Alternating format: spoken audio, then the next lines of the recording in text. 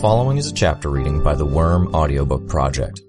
Please support the original author at parahumans.wordpress.com. Thank you and enjoy.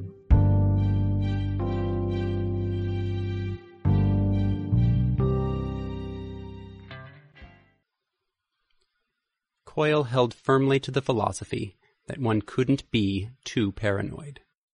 Every moment of every day was a delicate balancing act, anticipating any number of unseen threats from every possible angle, whether he was speaking with his subordinates or simply rising to meet the day. In one reality, he was safely ensconced in his underground base, costumed, with no less than 20 armed soldiers between himself and the multiple sets of heavy metal doors. He had spent his night reading, following the news, and checking his stocks. His location was known only to those who worked for him, individuals paid well enough that even if they did have a reason to attack him, their co-workers would have incentive to stop them. Second reality. He was waking up in an ordinary, slightly run-down home in the southwest end of the city. He prepared and ate his breakfast, then stepped outside in his bathrobe to pick up the paper and the mail, pausing to wave to the neighbors as they led their two girls out of the house. The flooding hadn't affected their neighborhood as much as others, but the schools weren't yet up and running, so the mother and father would be taking their girls to work with them for a short while. He headed back inside, showered, then dressed in a button-up shirt, khakis, and a silk tie. He got in his 4-year-old Prius and headed into the city. What was normally a 10-minute drive took him 3/4 of an hour, as he was forced to detour around destroyed roads, fallen buildings, and reconstruction work, move with the other drivers in a perpetual traffic jam from the moment that he left the little cul-de-sac where his house was. To all appearances, he was an ordinary man leaving for work. His identity, fabricated, was complete. A real job at a real company, records going back 10 years in health, taxes, dentistry, house payments, and more. The soldier that met him was known to the other soldiers as Creep. No captain would have the man in their squad. His predilections made him unemployable in the public sector, and the fact that Coil was the sole person who could and would provide him with the payment he craved makes Creep as loyal as men can get. Everyone had a hook, a vice, or something they needed on a primal, desperate level. Sometimes that need needed to be created or nurtured so it could later be hand-fed. Those people who were driven by such things, carried that craving for something especially close to the surface, were among Coil's favorite people, coming in a very close second to people who were useful. Those who were both useful and desperate for something Coil could provide? Well, they were the travelers, creeps, and grooves of the world. Wealth would have to suffice for anyone and everyone else. Creep remained the one individual that had the opportunity to discover Coil with the mask off, so it was worth buying his loyalty. The man waited in the front seat of the white van, eyes forward, until he heard the 3 knocks on the back door of the vehicle. He pressed a button, opening the door to allow Coil to enter. Once inside the back of the van, hidden from Creep's view by a barrier between the seats, Coil removed his clothes, folding them neatly. He donned his costume, his second skin. A zipper was hidden in the image of the long white snake that weaved up around the body of the costume to the head. He drew it together around himself, tucked the metal tab of the zipper into a flap at his ankle. The fabric of the costume allowed him to see and breathe through it, but it was an opaque black-gray to outside observers in all but the brightest light. He was spending less and less time in his civilian identity these days, to the point that he was pondering dropping it altogether. He could be Coil full-time, when the base was fully set up. For now, though, so long as he needed a bed and a place to get away from the noise of construction, the ruse was necessary. He seated himself in the one chair at the back of the vehicle. To outside observers, Creep was an ordinary laborer driving an electrician's van to the construction site. Coil's underground base had fallen just beyond the scope of the massive lake in the middle of downtown. Had the crater extended another 40 or 50 feet, It might have done more than crack the interior walls. Cost Coyle months of time rather than days. Hundreds of thousands rather than thousands. Creep directed the vehicle down the ramp and into the parking garage. He stayed behind with the van as Coyle departed. Coyle entered a doorway in the lowest, most secluded corner of the parking garage, entering a room with an electrical system behind a metal cage. Opening the door to step into the cage, passing around behind the electrical box, and passing through the concealed doorway there, he reached the heavy vault door that marked the entrance to his underground base. Even after he was inside, with 2 employees waiting to greet him, a contingent of his squad captains standing at the ready, he remained careful. Back in the other reality, he stood from his computer, traveled into the room beside his own. He paused in the doorway, staring at the girl who lay on the cot. She was dressed in white, unmoving, but for the rise and fall of her ribcage, her eyes open. "It's morning, pet. You know what questions I ask you."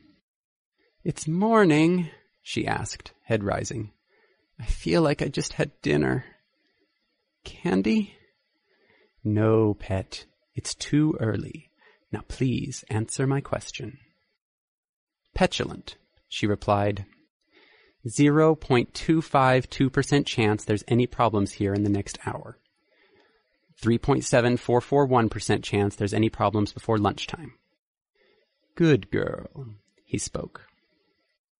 With that, he collapsed that world where he had stayed up all night, studying the news, following international business trends, tracking the details on his troops' most minor operations. He helped ensure the success of the major ones with his power. The reality swiftly faded, leaving only the world where he had had a full night's sleep, ate a hearty breakfast, drove to the base with Creep. Only the memories and knowledge remained. Standing before his employees and soldiers, he divided realities once more, leaving only a heartbeat between the erasure of one existence and the creation of another. He often wondered if he really was creating the realities, or if it was solely in his perception, foretelling futures to the extent that they hinged on his actions. He'd asked his tattletale, and she hadn't had an answer for him. He hated these moments, before he'd acquired his pet and the assurances she provided. These were the times when he was most vulnerable, when he'd just started a fresh use of his power, his selves so close to one another. It was sadly inevitable, unless he found a way to expand to a third world.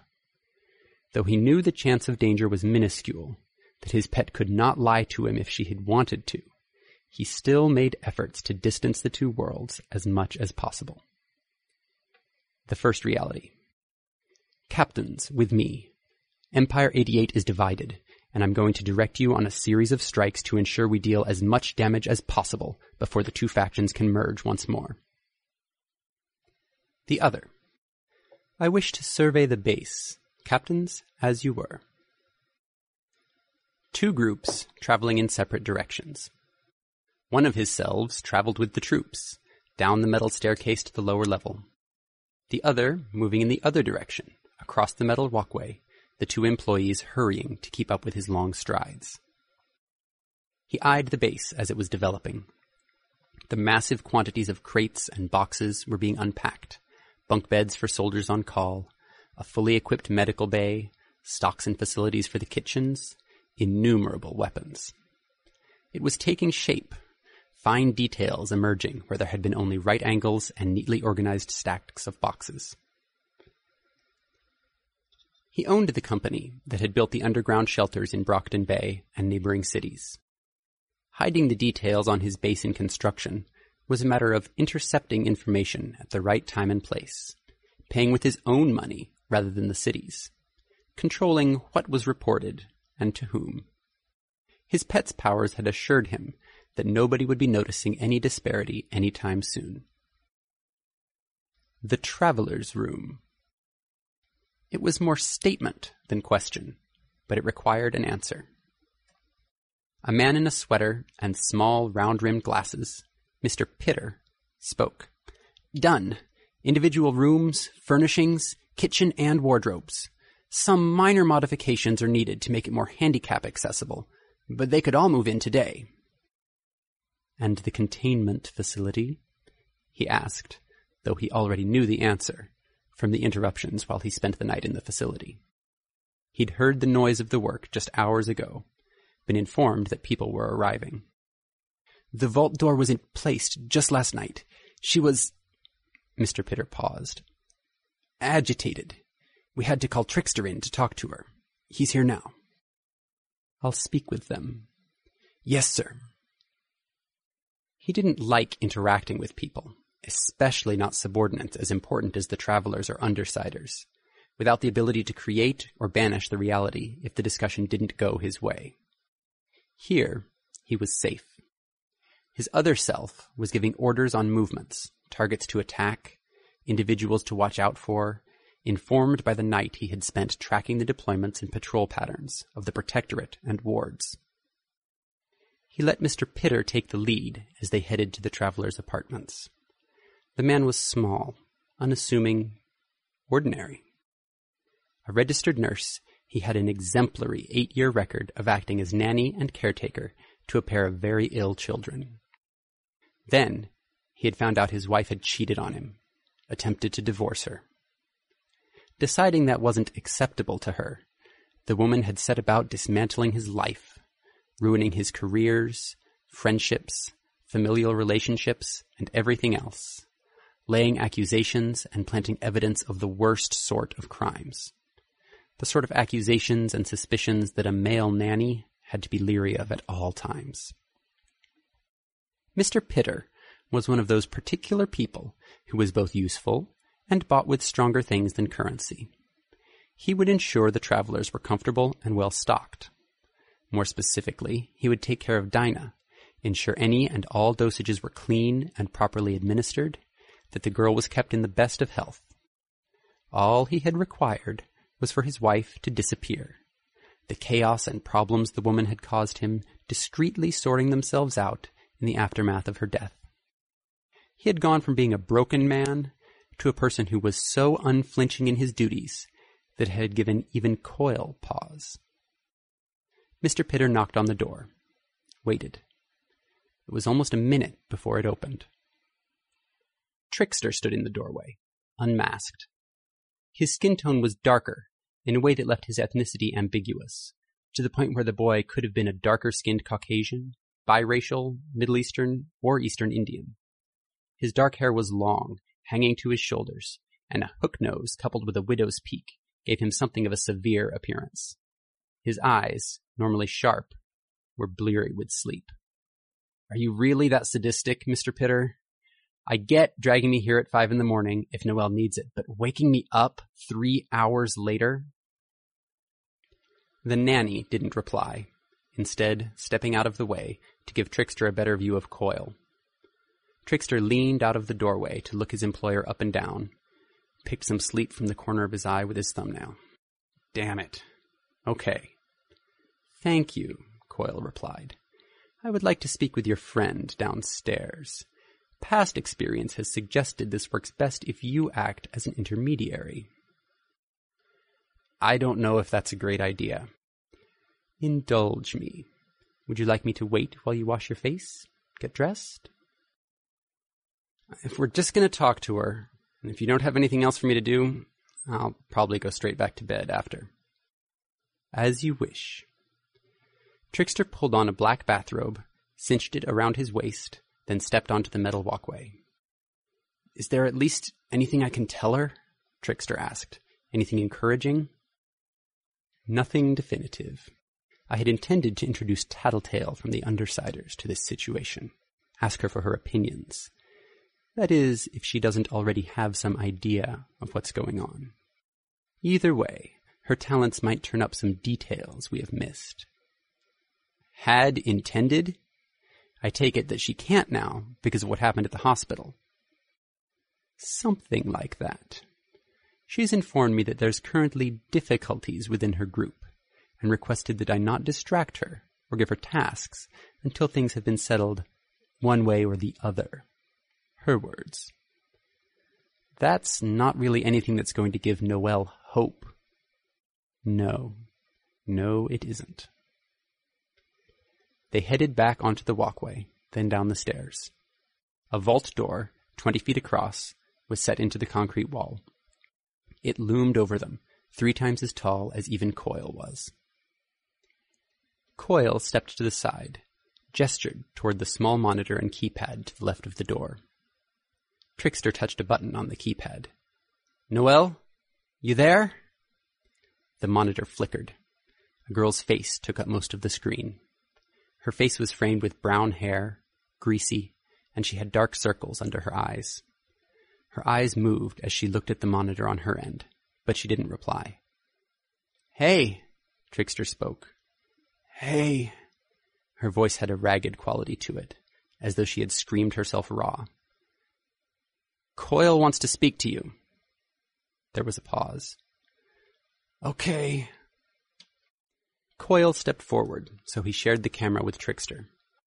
"Noelle, I'm sorry the construction work disturbed you. We shouldn't have been doing that so late in the night." "You locked me in," Noelle accused him. "For your safety, and ours," Coil spoke. "You agreed to this," Trickster told her. "We talked about it. You asked us to do this." "I know. I didn't think it would be this claustrophobic or lonely. I swear I'm getting cabin fever and it's only been a few hours." Trickster opened his mouth, then closed it. When he finally found the words to say, he spoke. "You can call me any time. Except when you're doing a job. You can talk to Oliver then, or Mr. Pitter. Oliver's still busy talking to you guys, and Mr. Pitter creeps me out." Coil raised an eyebrow behind his mask, gave Mr. Pitter a glance. The man hadn't reacted. Trickster diplomatically didn't comment on Mr. Pitter's presence nearby. Calmly, he spoke. "We're working on a solution." "You've been working on that for a month now," she began to shout, which only added to the gravelly quality of her voice. "Fix this! Fix me! You did this to me, Krause!" "Noelle," Coil spoke, controlling his voice. "Trickster is not to blame. At the next possible opportunity, I will be inviting an employee of mine to speak with you and the rest of the travelers. Her power will provide hints. I've also been in contact with the head of parahuman studies at Cornell, an expert in the field." Her scream sounded through the intercom system. "That's just more poking and prodding at theories! You promised us you'd fix me!" Punctuating her statement, there was a bone-rattling impact against the vault door. Almost every soldier on the lower level stood or turned to face the doorway, hands on their guns. Dust spilled out from the joins where the concrete walls met ceiling. Irritating. Nothing more was going to come out of this conversation. At least he knew the one thing he'd sought to find out. She was getting worse. He used his power, obviating the reality with the raging girl, in favor of the one where he was talking to his soldiers. "Deciders are otherwise occupied, so you'll be supported indirectly by the travelers. Captain Hero, how fast can your squad be ready?" "We're ready to go at a moment's notice." "Good," Coil spoke. "Be ready. I'll have orders for you in less than an hour." "Sir." Coil turned, leaving the captains to their assigned tasks. He glanced at Mr. Pitter. "The travelers' quarters are all set up, I trust." "Yes, we just installed the heavy door in the middle of the night. Noelle was agitated enough that we had to call in Trickster to calm her down." "I see. He's still here if you want to talk to him." "Let the boy rest. He'll be tired." "Yes, sir." "Ensure the girl has a double ration for this morning. The costs are my concern. With her sleep disturbed, she is liable to be cranky. Let's ensure she has little to complain about. And Mr. Pitter?" He paused. "Speak with Duchesne about the construction the second she comes in. I want that door on the lower level reinforced. Extend walls inward and put in a second door if you have to. Schedule any construction for the middle of the day so we aren't interrupting her sleep again, but I want it done as soon as possible." The man nodded, correctly interpreted the order as a dismissal, and hurried off. That left him with one remaining assistant following after him, Cranston. "Anything urgent?" "No, sir. The businesses you purchased are still struggling in the wake of the catastrophe, but we've received insurance payments. Good. We'll discuss it later. Yes, sir. Cranston hurried off. Coyle returned to the end of the complex furthest from the entrance, entered his quarters. He paused at his computer to check his emails and the latest news feeds. Nothing crucial. He divided realities. In one, he stayed at his computer. In the other, he entered the room reserved for his pet. Good morning, pet. It's morning, she groaned, sitting up. I thought I just finished dinner. Candy? You know my morning questions. He already knew the numbers. He noted they had barely changed as she rattled them off. But if he always canceled out the reality where he asked her for the chance of any danger in the morning, and never asked again because it would be redundant, she would never remember. Even a mind like hers had its limits and boundaries. The chance my grand plan is a success, ignoring any use of my powers. 72.20021%. Pleasing. It was a number he could raise in the ensuing days and months with the use of his power. Interestingly enough, the number was better than it had been before Leviathan attacked. Chance the issues with the Undersiders will be resolved. Don't understand. He frowned. Another limitation. She needed to be able to visualize the scenes. What is the likelihood that the Undersiders will still be serving under me at the point in time my plan succeeds or fails? To 1 decimal point. 65.6. But they aren't all the same Undersiders. Oh. He rubbed his chin. The chance that my plan succeeds with this new group versus the old. I don't understand. My head's starting to hurt. Just 1 or 2 more, pet. If the group changes, is it more likely that my plan succeeds? To 1 decimal point. Yes, 4.3 to 11%, depending on who comes and who goes. 1 more question. What is the chance that I find a remedy to the traveler's circumstances? To 1 decimal point. 9.5. Candy? A full 7% lower than it had been before the Endbringer attack. Had a crucial individual died or left the city? Or was his running theory correct? Was there a reason Leviathan had come here, beyond the chance to attack a city already under siege? It was hard to ignore the reality that Leviathan, from the time he arrived, had gradually moved closer and closer to this location, where the girl had already been ensconced. The travelers had even picked up on that, called him, worried. Something to ask Tattletale about, perhaps, when he introduced her and Noelle. It feels bad, wanting the candy so much, knowing I'm going to want the candy, seeing it like I do, it builds up. 7% lower. At what point did earning their loyalty fail to be worth the resources he was investing? Knowing I'll get sick if I don't get it, being able to see it, what it's like, the getting sick, and as it gets closer to happening, higher percentages, it feels more real. So clear a picture, it's almost as bad as getting sick for real. Even if there's only a 9.2, you'll get some to tide you over in a bit, pet. Coyle interrupted her, in as reassuring a tone as he could manage.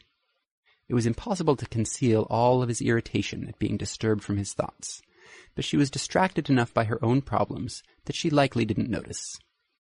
His plan was succeeding, though it had been delayed slightly by recent circumstances.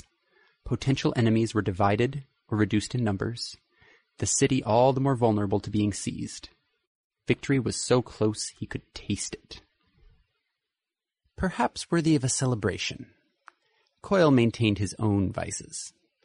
It would be unfair to expect more of himself when he had the unique talent he did. It had certainly been an expensive talent. Even with his ability to game the markets in a way that clairvoyance and precognitives couldn't detect, it had taken him years to pay it off. A maddening, frustrating endeavor, when he had already been thinking of plans he wanted to set in motion, having to postpone them. And he still owed a favor, even now, up to a week's services. He couldn't be sure if he was powerful and secure enough to fight back if they demanded too expensive a price or too much of his time at a point critical to his plan. He canceled the reality where he stood at his pet's bedside, found himself still at the computer. Best to leave the world where his pet wasn't so tired, in case he wanted to ask more questions that morning. The worlds she created weren't real. They were little more than an especially vivid, accurate dream. To enjoy a whole separate world, free of any consequences beyond the ones he wanted, it would be unreasonable if he didn't indulge in it. Anyone would, given the chance. These entertainments kept him centered, utterly calm. He needed that after the irritation of dealing with the traveler's girl. He touched a button on his phone. "Mr. Pitter, my office." "Yes, sir," the reply sounded.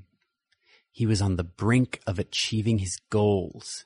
It would be a laughable tragedy to get this close only to have his power fail him, to accidentally choose the wrong reality, or to have his other self killed by accident or malicious intent, forcing him to live with the ramifications of these idle amusements.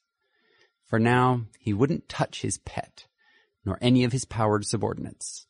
Not when he was this close. A click of what appeared to be a part of his desktop wallpaper made his bottommost drawer pop open. Mr. Pitter entered the room. "Sir?" One reality. "My pet needs her candy. A low dosage, please." The other. Another click of his computer mouse, remotely locking the doors. Mr. Pitter turned, alarmed, tested the door. For now, even with the safeguard of his other realities, he would do nothing he couldn't explain away if he had to. He wouldn't entertain himself with anybody he couldn't replace. Mr. Pitter? Replaceable. No such thing as being too paranoid, after all.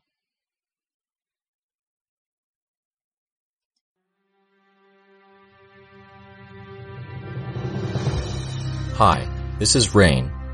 You just finished listening to a chapter from Arc 8, Extermination, from the web serial Worm by J.C. McCrae. This production is brought to you by the Worm Audiobook Project. If you would like to know more about us or to volunteer your own services, please check us out at audioworm.rein-online.org. You can download or listen to every chapter directly from our site, or you can find us on iTunes or any podcast app under Worm Audiobook. Thank you for listening.